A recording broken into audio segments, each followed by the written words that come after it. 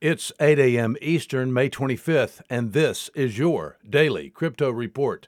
Bitcoin unchanged at $36,931. Ethereum up 6% at $2,422.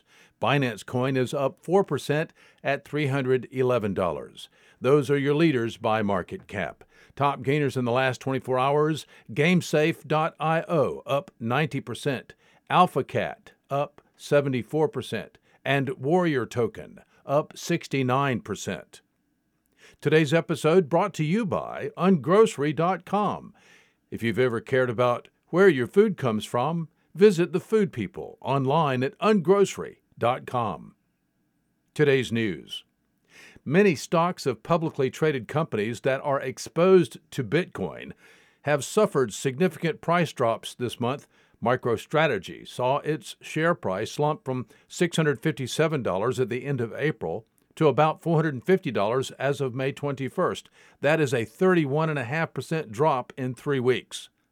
MicroStrategy has benefited from the 50% Bitcoin bounce from this weekend's lows. MicroStrategy is now trading at the $475 level. IT firm Globant is Bitcoin's latest institutional buyer. The $8.6 billion firm purchased $500,000 worth of Bitcoin during the first quarter of 2021. Are they glad? Well, maybe. And finally, Todd Morley, the co-founder and former executive of financial services firm Guggenheim Partners, is to build a blockchain tower in Midtown Manhattan. The tower will incorporate a wireless network, aiming to improve access to digital ledgers. The tower will be built by JDS Development Group in partnership with Overline. Morley chairs Overline.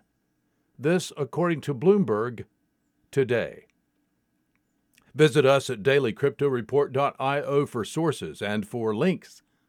Find us on social media. Add us to your Alexa Flash Briefing. Listen to us everywhere else you podcast under Daily Crypto Report.